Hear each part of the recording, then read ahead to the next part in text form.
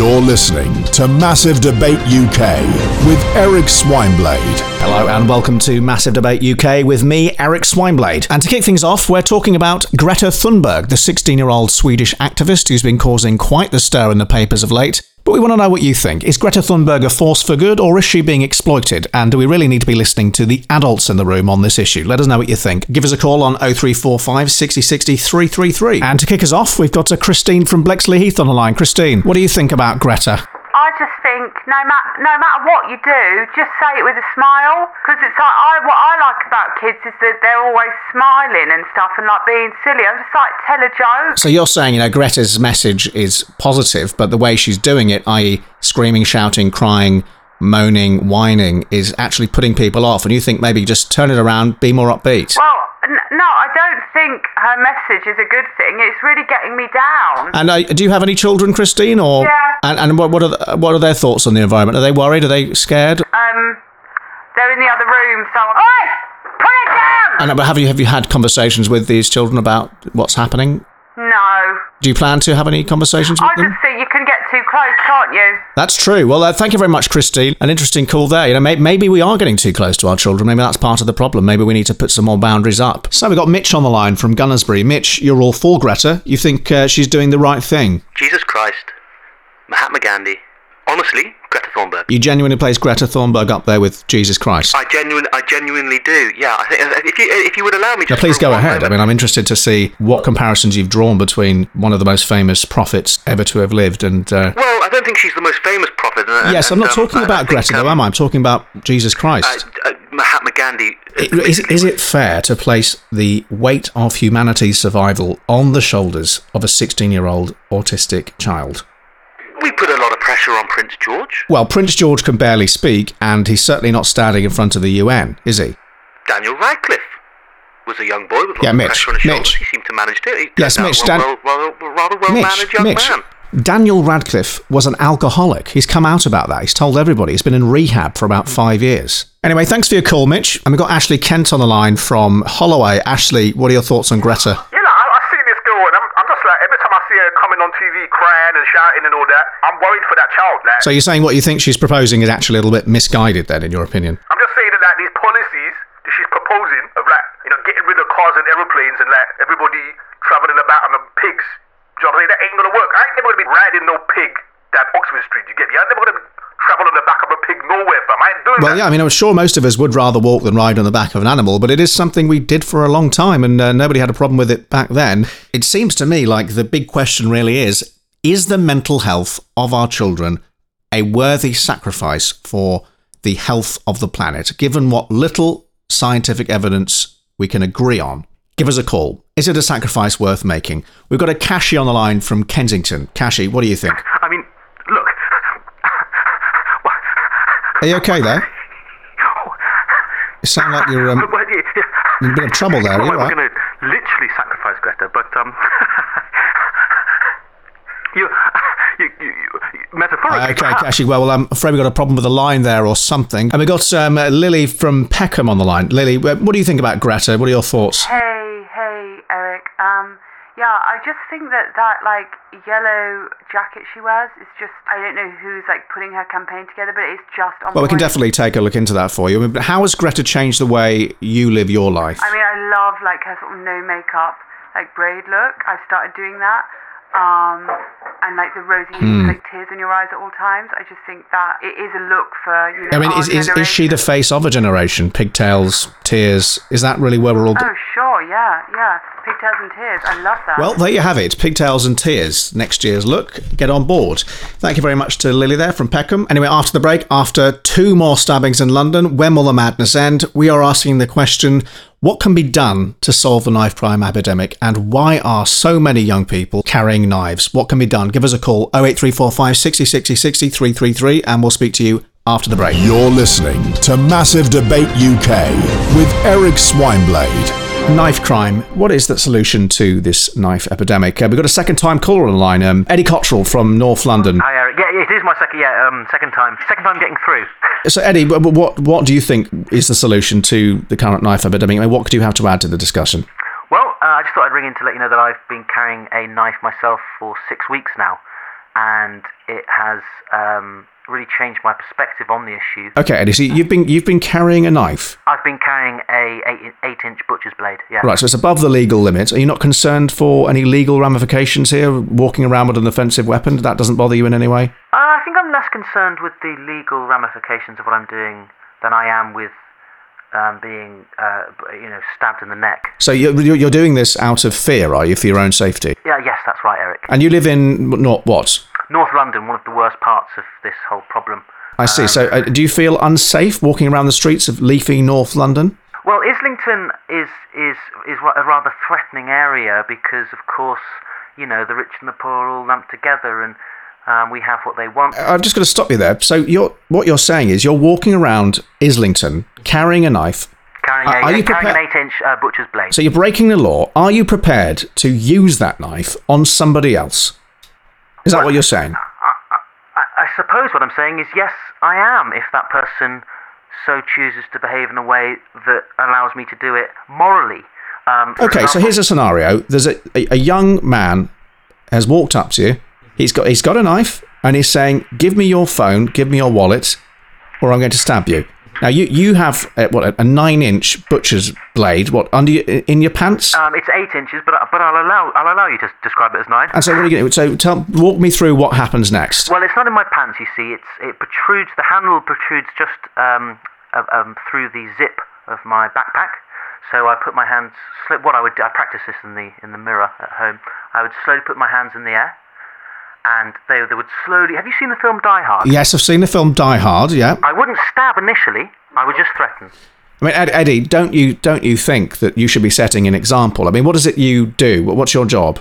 I work as a peripatetic guitar teacher. Do you not see how you are endangering the lives of your students? Absolutely not. And I'm sorry, Eric, I enjoy your show. I resent that. Well, I resent you carrying a knife, Eddie. I carry, of course, my 8-inch Japanese butcher's blade in my bag. I would never use it on a student. I'd never even get it out, other than in situations where there is a threat.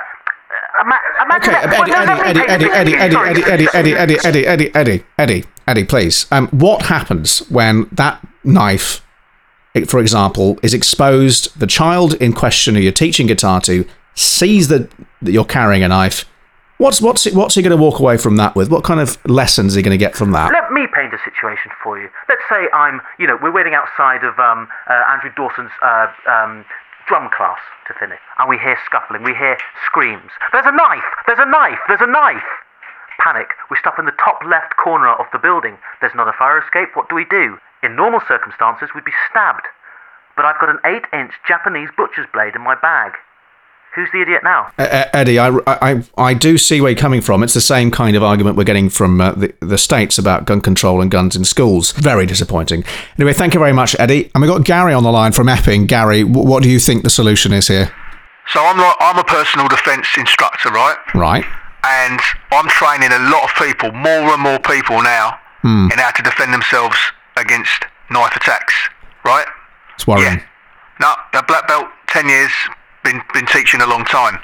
Okay. Now, what's happening here, the solution we need is to channel that violent energy, that anger, into a constructive, disciplined force. Or use that force to go and kill the ISIS over in Syria or whatever. Do you know what I mean? Get them over there. Use the energy correctly. Channel that yang, channel that yin to destroy the enemy. Whoever that enemy might be. Today it's ISIS, right? Well, ISIS have been defeated now. Right, well, it might be Germany in a few years. What I'm saying is, let's re-channel that energy, let's reform it, and use it in a positive way. Okay. Do you know what I mean? Yeah, well, thanks a lot for that, Gary. I don't think we'll be fighting another war with Germany anytime soon, but nonetheless, we're moving on. After the break, we're going to be talking about sex ed in schools. There have been calls from various activist organisations to lower the age of sex ed to 6 years old and start talking about things in very frank terms. Is 6 simply too young? Have we lost our way? Give us a call. 0345 60 60 60 333. You're listening to Massive Debate UK with Eric Swineblade. And today we're talking about sex ed in schools. Are we perhaps a little bit repressed these days when it comes to the human body and our sexuality? My question to you is, do we need to get real and let slip the dogs of war when it comes to sex ed? We've got Ian on the line from Norfolk. Ian, what do you think about this? Well, I was just thinking about how strange it is, that we see constantly inundated on television with, vaginas and boobies and penises and bums and buttocks and all the rest of it, right. On programs like Channel 4's Naked Attraction, which is absolutely degenerate as far as I'm concerned. Okay. But isn't it funny, isn't it ironic how even those brandishing all of these body parts around in this, utopian, celebration of sexual liberation are still, for some reason, very, very wary about showing the erect phallus. And it still seems as though the ultimate, the real ultimate... Taboo.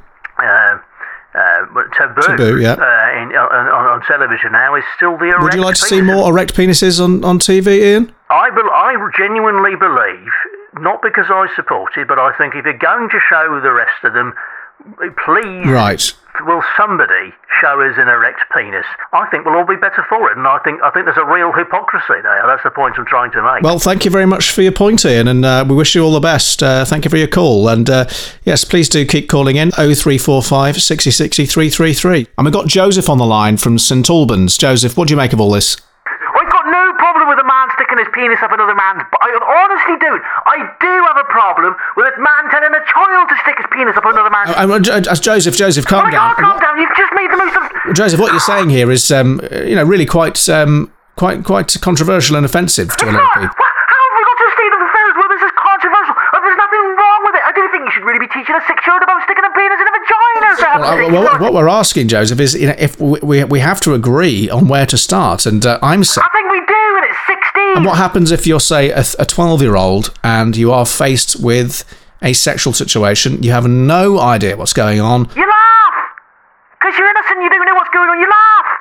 When you're 12 years old and you say, well, you're a bum hole or so forth, you laugh! And, okay, so you laugh. Surely that laughter, it comes from a kind of fear, a kind of not knowing. Are you saying you want to live in a world in which a 6-year-old doesn't find looking at a grown man's penis awkward? You know what? Actually, Joseph, as funny as it sounds, I actually would like to live in a world where a child could look at a fully grown man's penis without it being awkward. I think we're going mad. I honestly think we're going mad. I cannot believe you've just said what you've said. Well, look, I grew up looking at a lot of penises. My dad owned the local swimming pool, and I was deeply confused and often quite traumatized by some of the things I'd seen. And I wish somebody had sat me down and said, you know what? This penis is circumcised, this is a grower, this is a shower, these are the testicles, and this stuff that comes out of the penis is jism. Anyway, I want to move on now. Join us after the break where we'll be talking about Labour's new policy of banning private schools. What do you think? Should we ban them? Where are all these children going to go? Give us a call after the break. 08345 60 60 333. You're listening to Massive Debate UK with Eric Swineblade. This week, Labour's put forward a official policy banning all private schools. Private schools, should they be banned or should we leave them be? We've got Aaron on the line. Aaron, you're all for this ban, and I believe you're canvassing and protesting against private schools on a regular basis. Is that right? Well, yeah, I've actually, I'm calling in, and I have been canvassing with Momentum. This private school system is creating a divided society where a proportion of very privileged people, like Boris Johnson, like Jacob Rees-Mogg, have access to superior education, and by the time they're in year 9, they are 3 years ahead of everybody else. So rather than having a meritocratic system where we encourage excellence through competition, you just want to bring everybody down to your level and have a completely mediocre system. Well, no, I'm not saying everything has to be mediocre. I'm just saying everything has to be equal. And I just think you're completely mincing my words, quite frankly. Right, well, can we just go into the practical elements of how you would actually go about taking away private schools if there was, say, resistance to that idea? Well, this is it's a simple fact that sometimes in order for revolution to occur, violence is necessary. It's violence occurs when talking is over, and if these people are not prepared to give up their greed, then we are coming for you. That's why we're here. It seems to me like you're suggesting the use of violence here, which is completely unjustified. Listen to me. You've called into my show. No, listen. You can't speak, actually. It's my show. If you're not going to listen, then I'm simply going to hang up. Right, we're not going to have that kind of conversation on this show. God help us all. Honestly. Okay. We've got Harry on the line from Didcot Parkway. Harry. She should have died hereafter. There was time for such a word. Tomorrow, tomorrow, tomorrow creeps in this petty pace from day to day, to the last syllable of recorded time. Out, out, brief candle. Life is but a walking shadow, a poor player that struts and frets his hour upon the stage and then is heard no more. It is a tale told by an idiot, full of sound and fury, signifying nothing. Would a state school have taught me that? Well, Harry, thanks so much for your call, but I think we've got a dog in the background there, so I'm just going to move the topic forward now and talk about the NHS becoming means-tested. Is this the wrong way to go? Should you pay what you can afford, or should it be free at the point of use for all, no matter how much you earn? Join us after the break. You're listening to Massive Debate UK with Eric Swineblade. Should the NHS be means tested? I personally think this would be a perfect balance to help fund the NHS, give people the care they need, while at the same time keeping it equal and making sure people only pay what they can afford. And we've got to Gabby on the line from Windsor. Gabby, have you experienced the NHS? Have you been on the receiving end of it? Yeah. Actually, quite recently, I was involved in a drunk driving incident. I'm very sorry to hear that. Yeah, I got hit by his car. But I've sort of lost the feeling in one side. Oh, Gabby, I'm so sorry to hear this. And I'm fine. My dog that I was walking, he's been with me for about 15 years, and please tell me the dog was okay. Well, no, he did die. Oh dear, Gabby, I'm so sorry to hear that. Yeah. And when you went to the hospital to receive the treatment, were you seen straight away, or? I got to the hospital, and I had said goodbye to my husband that morning, and he'd gone to work, and just complete coincidence, I was running, and my husband was just kissing goodbye to one of the nurses. No. And it turns out my husband Your husband was having an affair with a nurse. Oh dear. Well, Gabby, this really is completely heartbreaking. I am devastated. And then it was. I know you're not allowed phones in the hospital, so no. I do apologise for that. But I got a call from my mum. Yeah. And unfortunately, no. My dad had passed away on his lunchtime nap. Gabby, I really am.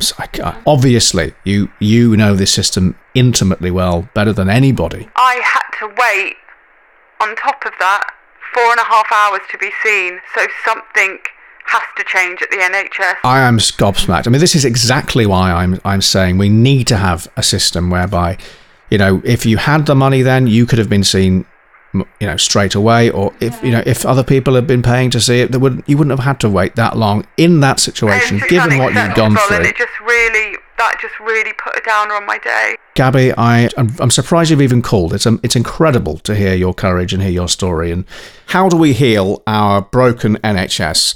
Keep those calls coming in, 08345 60 60 333. We've got Teddy on the line from Essex. Hi, Teddy. Hi, can you hear me? Hi, I've been listening to your show, and I thought I'd just ring in. I am feeling foggy. Foggy? Yeah. People talk about how wonderful the NHS is and all that sort of thing. And I had an operation, just a small operation on my knee, right, 4 weeks ago now, and they provided me with some medication for the pain afterwards. And morphine? Yeah. I do. It's very dangerous. And I don't want to get into anything like that. So, sort of got into making what I thought would be a less impactful kind of drug on me to wean me off. Right. But, and what was this other medication you've moved on to? Exactly. It was rat poison. Rat poison? made an error of judgment. Well, that's more than an error of judgment, Teddy. That's potentially life-threatening. I know. Okay. Yeah, look, we're going to get somebody to help you out there, because that does sounds like quite a precarious situation, and we do care for our listeners here. So I'll be sure to have somebody give you a call. But honestly, do not eat rat poison if you can avoid it. And joining you after the break will be Sheila Baggerty with her take on the day's events for the lunchtime show. Take care, and I'll see you tomorrow, same time, same place. You've been listening to the Massive Debate UK, improvised and performed by Thomas Gray and Daniel Barker, with special guest Natasha Dimitru.